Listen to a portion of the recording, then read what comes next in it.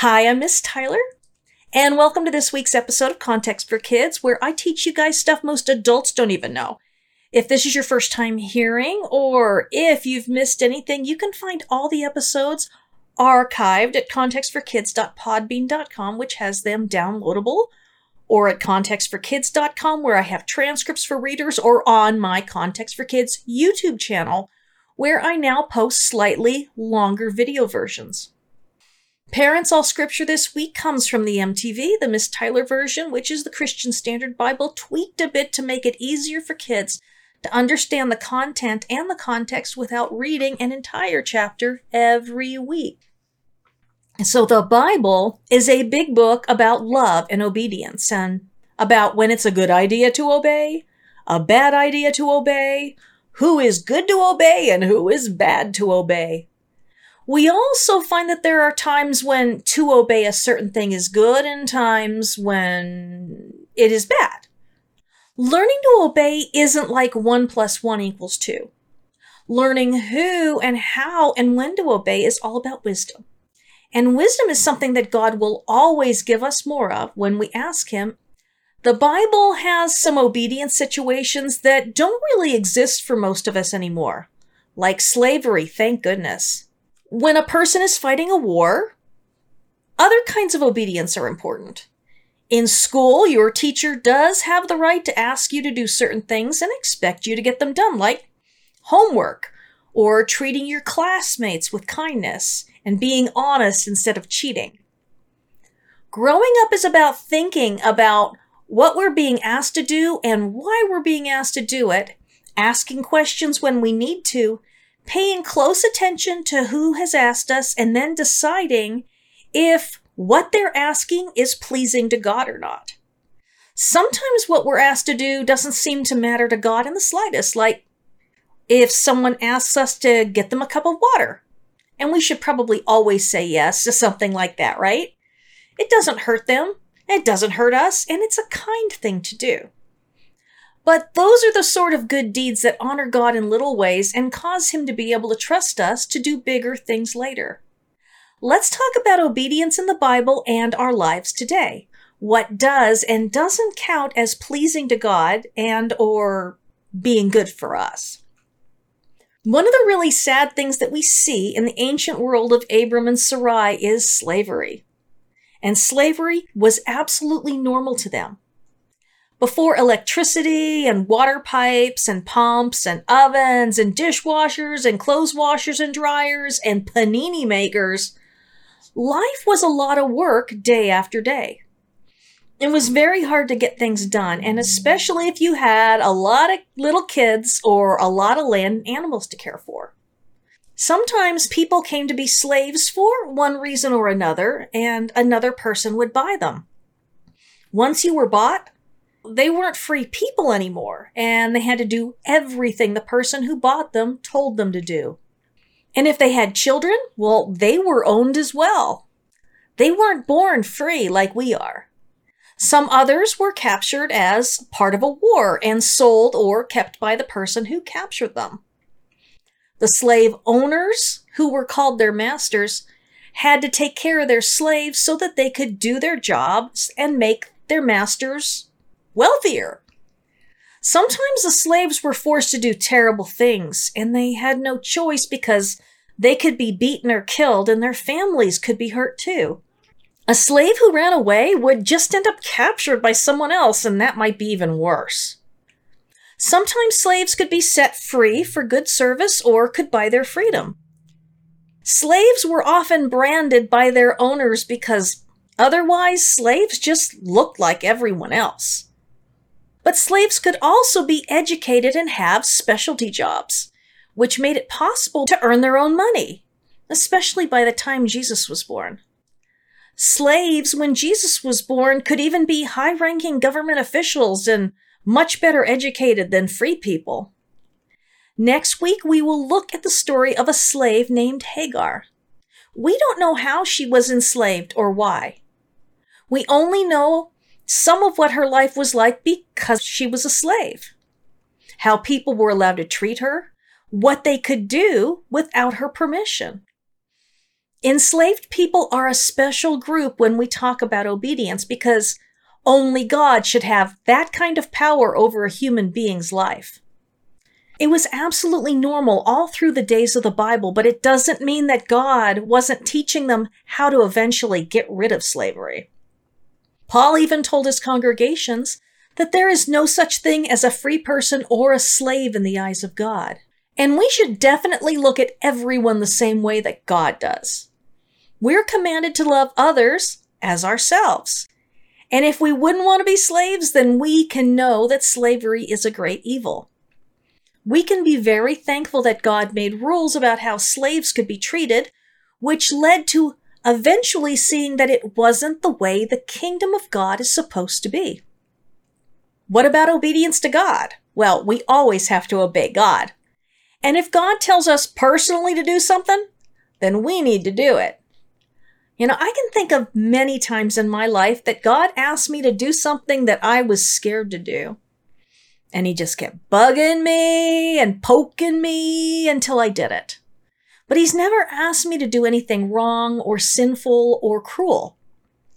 He was telling me to do things that I didn't want to do, that's all. What he told me to do was a blessing, a good thing for someone who needed help. And when they found out that I did it because God wanted it done for them, meant a lot to them to know that God wasn't ignoring them and they weren't alone. Sometimes I'm embarrassed to do something God asked me to do, and other times I am just straight up scared. Sometimes I think, is this my imagination, or is God really asking me to do this? But if it's a kind thing to do, then it's better to take the chance that it really is God, right? God isn't ever going to waste his time telling you or me to do the things we already plan on doing. Why would he? But sometimes we fool ourselves into thinking he has given us permission to do what we want and pretend like we're actually obeying him. What about doing what the Bible says? Well, we have to be careful with that too. Sometimes God just says a certain thing to a certain person, and they were supposed to do that. But if we read it like it was written to us, then that isn't the same thing as obeying God. Like when Paul told Timothy to go to Troas and pick up his cloak and scrolls. When we hear a verse, it's always important to us to know who it was said to and why. There are all sorts of people out there as you grow up who will use Bible verses to get you to do what they want you to do, either by not giving you the whole story and making the verse mean something it was never supposed to mean, or by telling us something they were doing back in the Old Testament is something that Jesus would want us doing now, like keeping slaves. Like when Jesus said, and then Paul said, that men should only have one wife, and especially if they want to be elders in the church. And at that time, some men were looking at what the Bible says about divorce, and they were twisting it all up so that a man could abandon his family for any reason he wanted to. Even if his wife burned one dinner or got old and he found someone prettier. They said it was okay according to the Bible.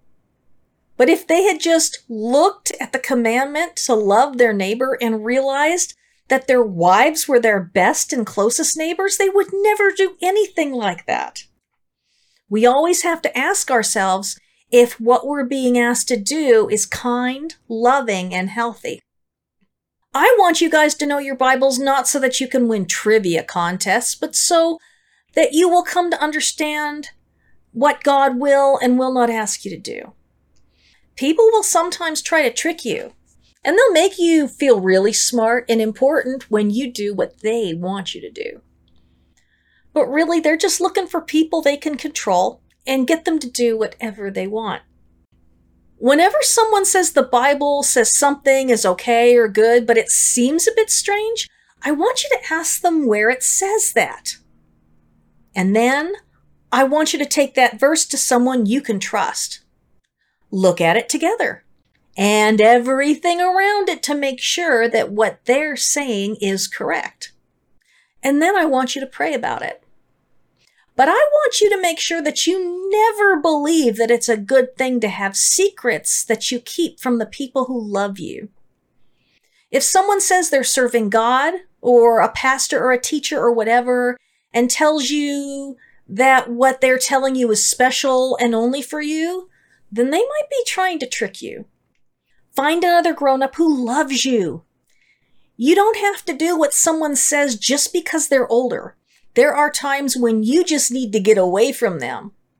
There's a huge difference between an adult telling you not to play in their yard, which they have the right to do, or in the street because that's dangerous, or asking you to turn down your music because their baby's sleeping, because that's the kind and polite thing to do.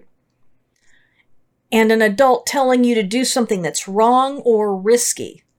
Like if they tell you that they want you to come help them, come with them and help them. Strangers who are adults never ask kids for help. Remember that. And if someone does that, see if you can find a mom with kids, because she probably doesn't want any more and you're going to be safe with her. Now, the Bible tells us to honor our moms and dads, and that's a good commandment. The Bible also tells children to obey their parents in the Lord. That's also a good commandment, but what does it mean? What does it mean to honor your mom and dad? When the Bible was written, giving someone honor was about not making them look bad with shameful behavior. If you go out and you get drunk, steal a car, crash it, and then dance naked in the street, not only would that be incredibly foolish, stupid, and embarrassing, but it would bring terrible shame to your whole family. Doing your best at school, which is the best that you can do, doesn't always mean you're going to get straight A's, but it does mean they can be proud of how seriously you're taking your classes and the effort you put into them. When we're kind to others and look for opportunities to help people, we make our parents look good. Now, sometimes people will really kind of twist this very good commandment to honor our parents into something really bad. I mean, what happens if one of your parents is a bank robber or tells you to be a bully and smack down all the weak kids in the neighborhood to show them who's boss? Well, that's where the second commandment I mentioned comes into play. In Ephesians 6:1, Paul says, "Children, obey your parents in the Lord, for this is right."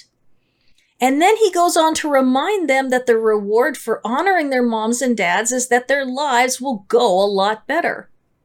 And it's easy to see how a person who's behaving in such a way as to not make their parents look bad will have a better life than someone who goes around acting like a punk. But we can't honor our moms and dads by doing what is wrong just because they tell us to. What if you have a mom who robs banks and tells you to drive the getaway car? You'd be obeying your mom, but not God, who tells us not to steal. That's why Paul said to obey your parents in the Lord, which means that what your parents are telling you to do mustn't break any of God's big commandments. And if you aren't supposed to help your parents break God's commandments, then that goes double for any other adults. If a grown-up wants to touch you in a way that only your husband or wife is allowed to once you're married, you don't obey them no matter what. They aren't asking you to do that in the Lord at all, and they need to go to jail. And if they tell you it's all your fault, then they're liars too. If a grown-up does something really bad and you know about it, and they tell you that you have to keep it a secret, then you need to find another grown-up you trust and talk to them about it. You don't have to keep that secret just because a grown-up told you to. You need help because doing what is right can be really confusing. It's important to remember that all humans are made to be God's image bearers. We're all created to show the world what God is like. All colors, all shapes and sizes, men and women, and even little babies. No one is made more in God's image than anyone else. No one can tell you that they get special messages from God for you that you have to obey or else. Only Jesus could do that. God wants to know you and to have you know Him. And He doesn't need anyone else there. You have grown-ups who love you and will help you to know and hear Him.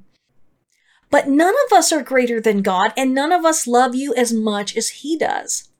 Sometimes we grown-ups can be kind of sketchy because we're thinking about ourselves when we should be thinking more about what you need. But God doesn't ever do that. God has one goal, and that goal is to make you more like Himself. He wants you to have a lot of joy and to be able to love people and feel their love in return. He doesn't want you to be all feisty, picking fights, getting angry, and losing your temper all the time. He wants you to learn to be as patient with other people as He is with you. After all, He hasn't killed you for anything you've done, right? He wants the people around you to be able to feel His kindness, generosity, and gentleness. And He wants people to trust Him because they can trust you. God knows that the more you are like Him, the better the world and your life will be. A person like that always brings honor to their parents, even to bank robber parents while they're sitting in jail. Now, what happens when we obey someone whom we shouldn't obey? Let's look at the stories of David and Jonathan and see what happened to them when they were obedient and disobedient. Sometimes obedience is bad, but disobedience is good. And we see that all over the Bible too. If only there was always an easy answer. David was the youngest of like 7 or 8 boys. And one day, the prophet Samuel poured out oil on his head and made him the king of all Israel. But there was a problem. Israel already had a king named Saul, and Saul had a son named Jonathan, whom everyone supposed would be the next king once Saul died.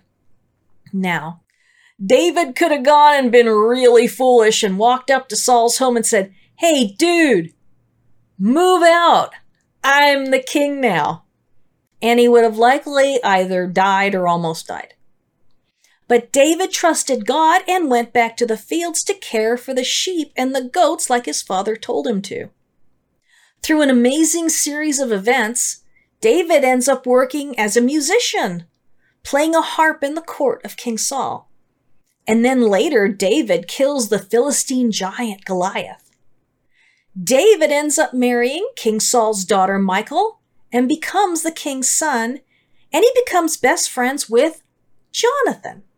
So they're brothers now and best friends. But Saul was incredibly dangerous and jealous of David because he could see that the people wanted David to be the king after Saul, or even instead of Saul. Saul sent him on missions over and over again, which should have killed David, but because David was God's choice, he survived every time. One day, Saul had had enough, and he started trying to kill David himself. He chucked a spear at David, tried to get his soldiers to arrest and kill him, and David was forced to begin disobeying the king's commands in order to stay alive. No one was supposed to disobey the king, and especially not his own sons and sons-in-law.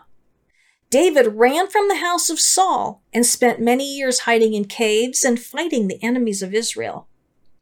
David even had 2 chances to kill Saul, but he didn't. David could obey God, but he could no longer obey Saul in the Lord. Saul's commandments were wicked, and he wasn't hearing from God anymore, so his commands were bad ones. Although David disobeyed Saul and lived, Saul's son Jonathan, even though he was a good man who loved David, continued to obey his father, and it got him killed. Jonathan and everyone else in the kingdom could see that Saul had become too wicked to be king, but they kept serving and obeying him anyway. Jonathan even knew that his father was making dangerous and disastrous decisions. That was a tough situation for Jonathan. But a good rule of thumb is that if one of your parents chucks a spear at your best friend's head at dinner, then it's definitely time to call 911. What about the times when kids should have obeyed their parents in the Lord but didn't? The high priest Eli had two sons named Hophni and Phinehas. Although Eli was careful to do a good job caring for the Lord's tabernacle in Shiloh, his sons were both really evil. They were doing some messed up stuff that I won't even tell you about. But they were also messing around with the sacrifices and not obeying God's commands. And those two goober heads decided it would be a great idea to take the Ark of the Covenant out of the Holy of Holies to scare the Philistines with it, without asking God first. In fact, God had stopped talking to anyone except the little boy Samuel, because Hophni and Phinehas were so wicked and their father wasn't really doing anything to stop them. He told them what to do and what not to do, and they just ignored him. And so God told Samuel that the family would die so that Israel would have an obedient and good priesthood again. Phinehas and Hophni died when the Philistines stole the ark and put it into Dagon's temple. And then their father died of shock. The kids didn't obey their father, but their father wasn't really obeying God either because he kept allowing his wicked sons to continue to be priests. Let's talk about an obedience story from when Jesus was a boy. Now, we probably think that Jesus always did exactly what his parents wanted him to do without even being told what it was, right? Nope. Oh my gosh, there was this time when his whole family, his mom and his dad and his brothers and sisters, all went to Jerusalem to celebrate the Passover at the temple. The city was packed with visitors who had come to worship God and celebrate being freed from slavery in Egypt. It was a very joyous and fun celebration that lasted a whole week. But on their way back to their home in Nazareth, Joseph and Mary suddenly realized that their 12-year-old son Jesus was nowhere to be found. They searched and searched among their relatives who were taking the trip with them, and no one had even seen him. So they had to go back. After 3 days, they found him in the temple, and he was sitting with the Torah teachers. He was listening to them and asking them questions that just amazed them. They were also amazed at the answers he gave them to their questions. Where had he been sleeping? Where had he been eating? Do you think his parents were worried or angry? Well, I can tell you they were definitely both. They asked him, "Why did you do this to us? We've been so worried about you. We've been looking everywhere in the dang city." What do you think Jesus said to them? Did he say sorry and ask them to forgive him? Well, you would think he'd do that because if you or I did something like that, we'd be in super huge trouble, right? But he didn't. Instead, he gave them a confused look and said, "Well, where else did you expect me to be? Didn't you know that I needed to be in my Father's house?" The house, the Beit HaMikdash, was what the temple in Jerusalem was called. And the Bible says in Luke 2 that his parents were totally confused by that and didn't even know what to think. But the Bible says that he did go home and he obeyed them after that. You see, Jesus needed to learn things too, like how not to give his parents a heart attack. He hadn't been purposefully mean or spiteful, but he hadn't stayed with the family like he was expected to. He wasn't sinning against them, but he wasn't thinking about how what he did would affect them either. He was probably thinking about how awesome it was to be surrounded by people who knew so much about the Hebrew Bible, because he came from a small town, and there probably wasn't much of anyone to talk to about it. I'm betting that he had a lot of dinner invitations from those Torah teachers, so he didn't go hungry. You'll make a lot of mistakes when you're 12 too. And remember that when it happens, Jesus will totally understand. He was so excited to be at the temple that he just stopped thinking about everything else. He wasn't hurting his parents on purpose. He knew that obedience is important, and I suppose that after that, his parents always told him to stick close to them whenever they went to Jerusalem for the Passover, and he obeyed them. I love you. I'm praying for you. And growing up means learning to understand who to obey and who not to obey, and when to obey and when not to obey. And it can be confusing, but as long as you have people who love you, They can help you know what is wise and what would be a big mistake.